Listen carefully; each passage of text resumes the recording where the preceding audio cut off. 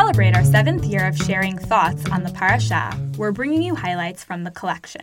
This Dvar Torah was originally published in 5776. See Rabbi Ethan Tucker's whole collection at hadar.org/Ethan Tucker. This is Rabbi Ethan Tucker of Mechon Hadar. Parashat Bo, 5776. Ve'achalu et habasar balayla hazeh. Commemoration or reenactment. The Exodus and the timing of the Seder. We remember things in all sorts of ways. Most commonly, we commemorate them. We engage in rituals and ceremonies that will call ideas and experiences to mind. We set aside days that are focused on various themes and historical occurrences. Sitting in our own space and time in the present, we conjure up memories of the past. Commemoration can be flexible and adaptive. George Washington's birthday can be observed on the Monday closest to February 22nd if the day falls on an inconvenient day of the week. Creative ceremonies can be created to connect the treasured memory more effectively to contemporary sensibilities.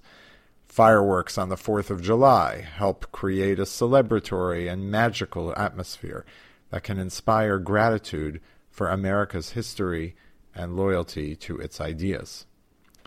But sometimes we remember through reenactment. If commemoration is about transporting a memory from the past into the present, reenactments aim to transport people living in the present back into the past.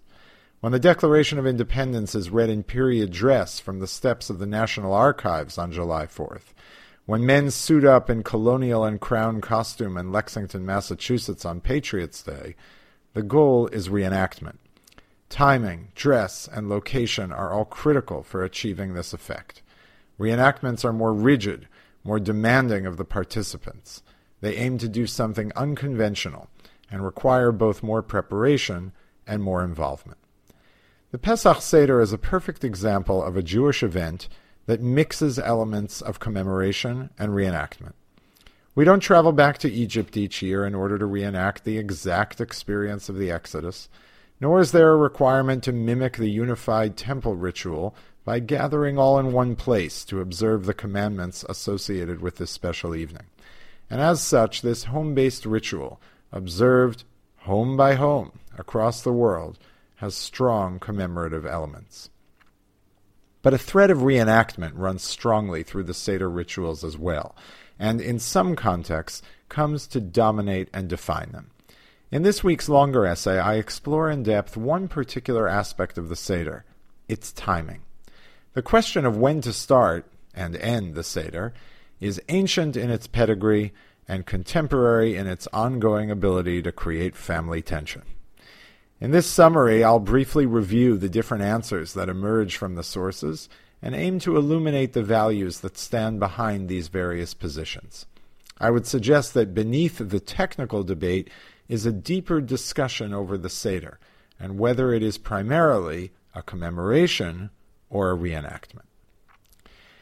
The Torah preserves a somewhat complex account of the timing of the departure from Egypt, and this is on full display in this week's Torah reading.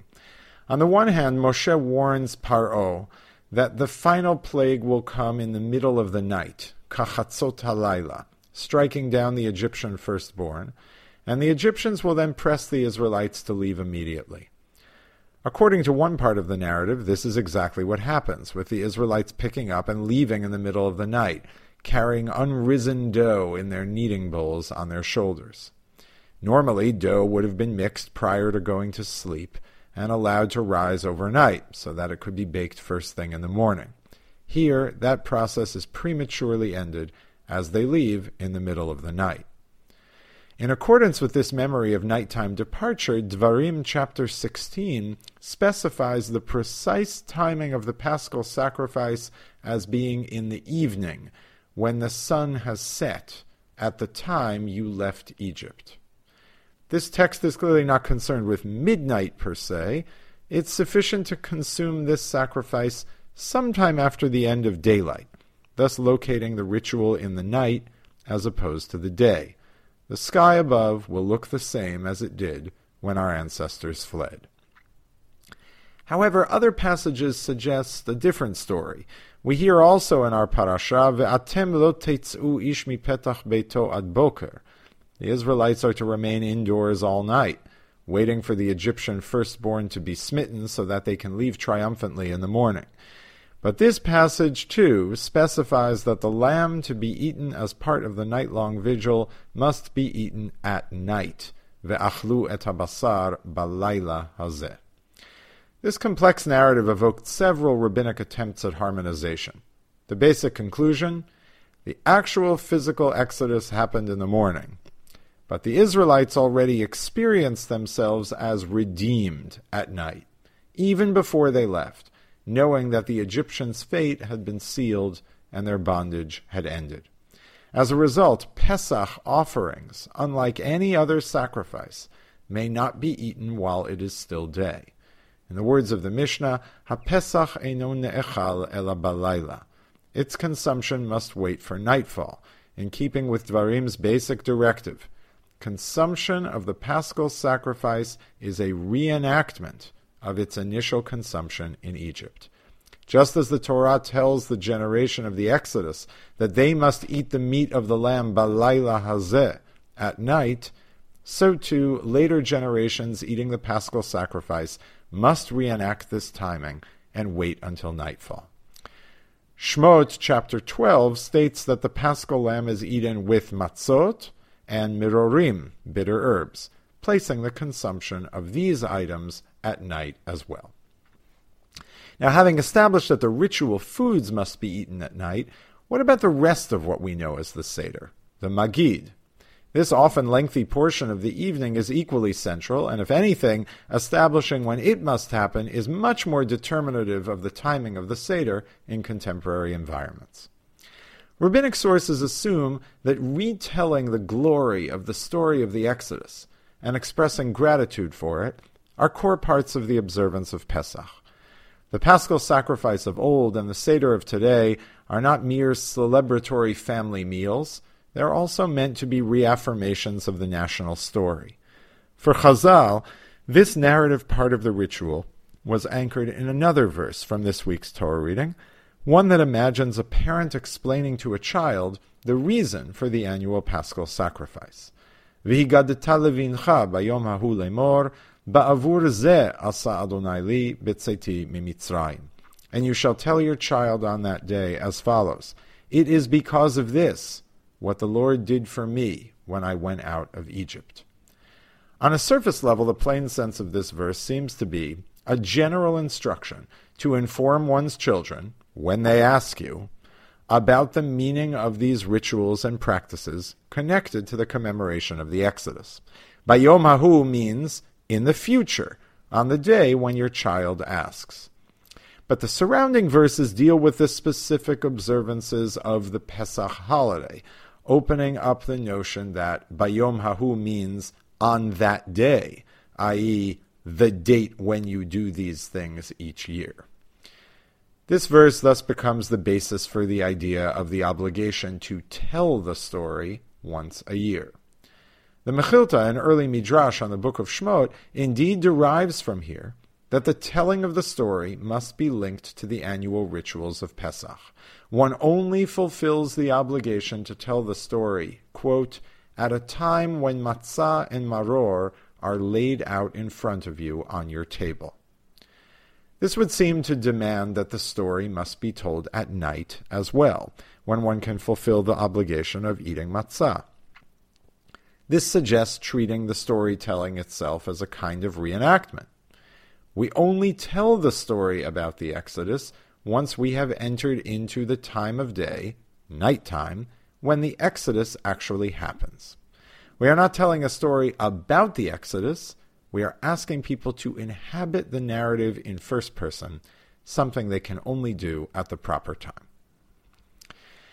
In fact, however, various medieval authorities interpreted these materials in conflicting ways and generated 4 different models for thinking about the timing of the Seder. I review the textual and legal arguments in the longer essay. What do these various legal positions stand for?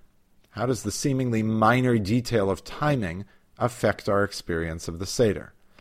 I'd like to suggest that each position here encodes very different understandings of the rituals on the first night of Pesach, such that we should understand the argument here to be a proxy for a broader debate as to what the Seder is all about. Rather than focusing on stringencies and leniencies, we should ask ourselves, what does it look like to inhabit each of these halachic positions in real religious time?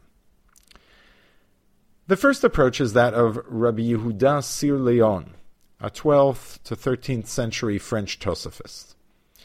He suggests that we must understand the obligation to eat the paschal offering and the matzah at night, not as grounded in astronomy, but about the proper ritual calendrical frame. As long as one has ritually begun the 15th of Nisan, by lighting candles, saying Kiddush, or otherwise mentally accepting Yom Tov, one can eat the sacrificial meal and its components. This notion of Tosefet Yom Tov, starting the festival early and transforming mundane time into sacred time, is of biblical force, according to him, and can actually turn the waning hours of the 14th of Nisan into the 15th. When the Torah says, Ve'achlu et habasar balayla hazeh, you shall eat the meat on this night, it means to say that you may not eat this meat until you have begun treating it like the nighttime, with all of its corollary restrictions and liturgical character. It is not, however, demanding that the sky above be dark and full of stars. This would mean that a Seder can be begun well before nightfall, since the Kiddush at the beginning establishes the time frame as that of Yom Tov, and can thereby usher in Pesach early, validating even biblical commandments like the consumption of matzah. Now, this approach casts the entire Seder as a commemoration, not a reenactment. Not unlike July 4th celebrations, we gather on a specific date to recall a momentous event in our history. But we don't imagine that we are reenacting it in any precise way. What matters is that we convene in a time that we treat as the 15th of Nisan, even if it's broad daylight out. Even if the entire Seder is completed before it is fully dark, we are still convening in the evening of the basic date when the redemption happened years ago. The power accorded Jews to begin sacred days early makes such an early commemoration both real and effective. Described this way, it should be no surprise that this view is utterly rejected by all who encounter it, and it plays no subsequent role in the halachic discussion. Abandoning reenactment to this degree, playing with the meaning of halayla hazeh, this night, to this extent, was simply too much for all other interpreters. Rabbi Yaakov of Korbei, a Tosafistic contemporary of Rabbi Yehuda Sir Leon, emphasizes that eating the matzah, like eating the Pesach offering it is meant to accompany, is a reenactment that must take place after dark. With the ritual eating at the Seder, we imagine ourselves standing in the shoes of our ancestors in Egypt, tasting the deliverance that is about to come. Put most tangibly, matzah must be eaten at a time when we can look up in the sky and see the same darkness that our ancestors would have as they spent their final hours waiting for redemption. The storytelling, however, can happen earlier for this model. The Haggadah functions much like an orientation film at a good museum. In order to imbue the potentially pedestrian artifacts with meaning and gravity, the film tells a story that emotionally cues up the visitor for a peak experience. Matzah is, after all, just bread. For it to be filled with meaning, for it to conjure up redemption, we must set the stage for its central and religiously elevated role. This is the role of the Exodus story, which must be told as, quote, the matzah and bitter herbs are lying in front of you on your table. Indeed, this is the explicit structure of the very end of Magid, which culminates in Rabban Gamliel's stripped-down version of the story's obligation, to explain and contextualize the Pesach offering, matzah, and bitter herbs. The story is thus essential, but it is the handmaiden of the ritual eating. The center of the evening is the matzah, just as the point of a museum is its artifacts. Nonetheless, the opening film is critical and often extremely popular, and so too is the Haggadah, without which the Seder might not be much different than any other night of Pesach, when matzah and romaine lettuce might be on the menu as well. For Maharil, a few centuries later in Germany, there's more to the storytelling than this. Not merely an introduction for the matzah, the Haggadah is itself a reenactment that must happen at night. For this approach, there are ramifications of taking seriously the Haggadah's imperative that Bechol dor vador chayav adam lirot et atzmo ke'ilu hu yatsa mimitzrayim. In every generation, one must see oneself as if one has personally left Egypt. Most notably, the story doesn't just prepare us to reenact the consumption of matzah, it invites us to become its protagonists. We too depart Egypt each year on the 15th of Nisan, something we can only do if we tell the story at the time of day when we were delivered. For Maharil, telling the story during the day is like trying to reenact a historical battle in contemporary civilian clothing. Not only will the mood not be set, but there will be no real reenactment to speak of.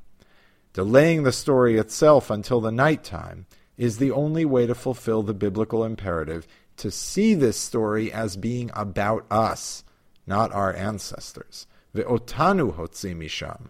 God took us out of there, and we can look up at the sky at that moment of narrative reenactment and see the same moon and stars that our ancestors saw as the story happened to them in real time. This reenactment is, of course, encased in a festive meal, which happens in the present.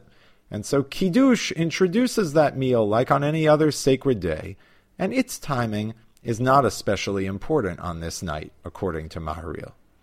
But once we move to the special rituals of the evening, and hear children asking about things we do balayla hazeh, on this night, it must indeed be night. Terumat HaDeshen, just half a century later, takes us further. For him, the entire Seder is a set piece entirely about reenactment. It is a Seder, an order, where every piece plays a role. Not only the matzah, not only the story invite us in as protagonists, even the festive cups of wine we drink on all manner of occasions take on mythic significance on this night. The four cups become reminders and experiences of redemption itself, conjuring up the four promises of redemption made by God to Moshe. If we are to experience the wine in this way, how can we begin before the hour of redemption has arrived? For Terumat HaDeshen, there essentially is no normal evening meal on the Seder night. Everything we do, from Kiddush through the ritual eating, is intended to transport us to another time and place. When we recite the order of the Seder, Kadesh plays just as critical a role as Motzi Matzah in shaping the character of the evening. We wait until the time of redemption, the dark, starry night with its full moon, before we begin our dramatic reenactment. Waiting for dark to say Kiddush is perhaps the most intense way to assert that this is no commemoration, no mere holiday meal where family gathers together. This is a ritual time capsule of sorts, one that spirits us back to our founding moment as a nation. The Shulchan Aruch takes a strict view on starting Kiddush after dark, following Terumat HaDeshen, and there's no question that this position is completely dominant and vastly preferred by all as the ideal way of doing things. This is true both for reasons of substance, the Terumat HaDeshen's compelling vision of a set piece of reenactment from beginning to end, and for reasons of convention and authority. The Shulchan Aruch, after all, rules this way. To compromise on the start time of the Seder is to weaken the very powerful experience of lirot et atzmeinu ke'ilu yatzanu mimitzrayim, to see ourselves as if we left Egypt. This is a reenactment. Drinking the four cups to the lees means drinking them all after dark. Nonetheless, Sometimes a given Seder must account for the very elderly or the ill. Also common is the predicament of a person attending a Seder where the host is not attuned to concerns around start time and will not be persuaded to change what has become conventional and convenient for the other attendees. The latter sort of case can lead guests to get stuck without a clear sense of how to proceed, without causing a major family dispute. The sources we've looked at here reveal a richer language for understanding a variety of practices that deviate from what emerged as halachic consensus in most communities. In particular, great poskim like the Chatam Sofer revive the viability of views that permit the telling of the story to culminate in eating matzah immediately upon nightfall. And it's appropriate to rely on such views in cases of extreme need, and I explore these at greater depth in this week's longer essay. By contrast, healthy children of an age who can really participate in the Seder blessedly love staying up late and appreciate better than most adults the power of dramatic reenactments like that of the Seder. Our culture routinely enables and validates late nights for the World Series, the Super Bowl, or the stroke of midnight on December 31st. The Seder is a wonderful opportunity to remind our children that Jewish rituals are of ultimate importance, and at least as significant as these other secular milestones. Making the language of Halayla Hazeh real in a tangible way is a powerful dimension of this once or twice a year reenactment. And, of course, Judaism is a religion for adults. Children surely play a critical role at the Seder, but on a deeper level, it is not a pediatric experience. Part of attending a Seder as a child is growing into it, reaching each year ever more resolutely to make it to the end, after a few years of passing out on a couch immediately after the meal is served. This is a journey that takes effort.